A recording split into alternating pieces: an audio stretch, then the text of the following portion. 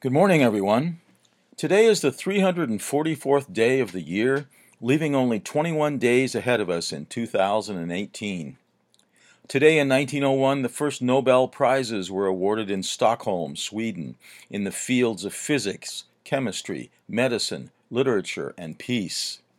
From the beginning, the Nobel Prizes have been funded by an endowment created after the death of Alfred Nobel, the Swedish inventor of dynamite and other high explosives. In his will, Nobel directed that the bulk of his vast fortune be placed in a fund from which the interest would be, quote, annually distributed in the form of prizes to those who, during the preceding year, shall have conferred the greatest benefit on mankind, close quote. Today in 1948, the United Nations General Assembly, meeting in Paris, France, adopted the Universal Declaration on Human Rights, which had been nearly 3 years in the making. Today in 1958, the first domestic passenger jet-powered commercial aircraft flight took place in the United States when a National Airlines Boeing 707 flew 111 passengers from New York City to Miami. Today in 1965, at the Fillmore Auditorium in San Francisco, the Grateful Dead, featuring lead guitarist Jerry Garcia, played their first concert.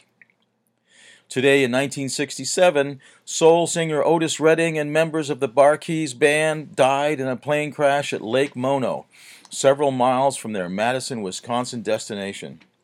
And today, 7 years ago, the 2011 Nobel Peace Prize was awarded to 3 women: Ellen Johnson Sirleaf, the president of Liberia; Leymah Gbowee, a Liberian peace activist; and Tawakkol Karman, a Yemeni pro-democracy campaigner.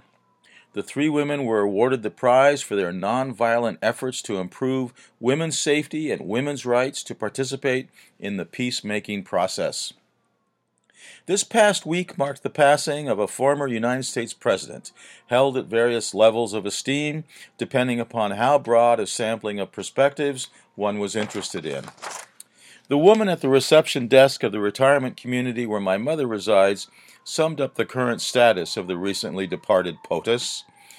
Quote, now everybody loves him, closed quote.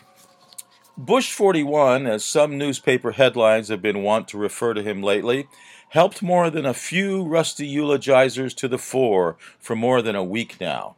In fact, the art of the panegyric lives on. The coincidence of Roman statesman, lawyer, scholar, orator, and writer Marcus Tullius Cicero having been killed 2,061 years ago this past weekend is worth noting. Cicero leaves us with many remarkable quotes, such as, "A room without books is like a body without a soul. While there's life, there's hope. The life of the dead is placed in the memory of the living. Any man can make mistakes, but only an idiot persists in his error. And the shifts of fortune test the reliability of friends." As a stalwart Roman, Cicero, who many of us know in English as Cicero, struggled in vain to uphold principles of the Republic during its final civil wars.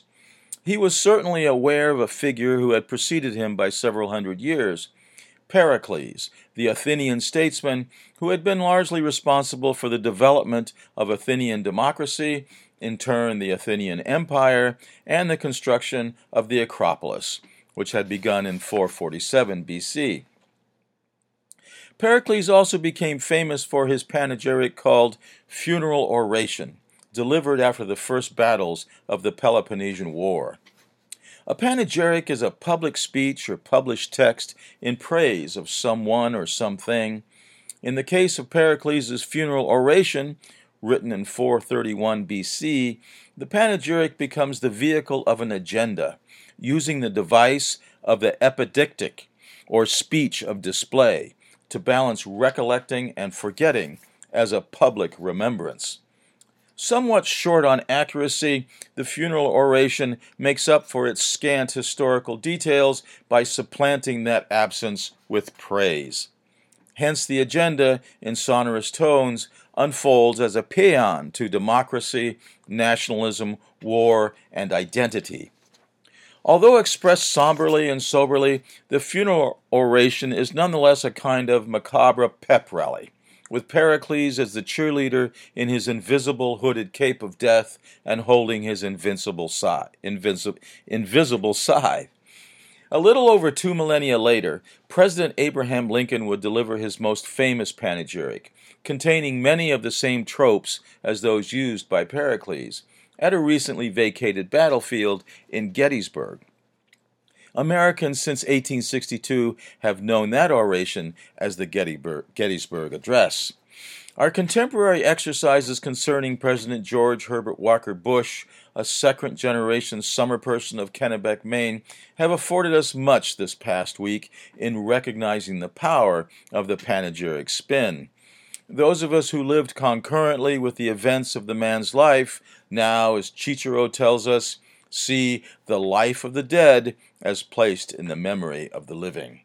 From Orono, Maine, happy Hanukkah, and here's to a great day.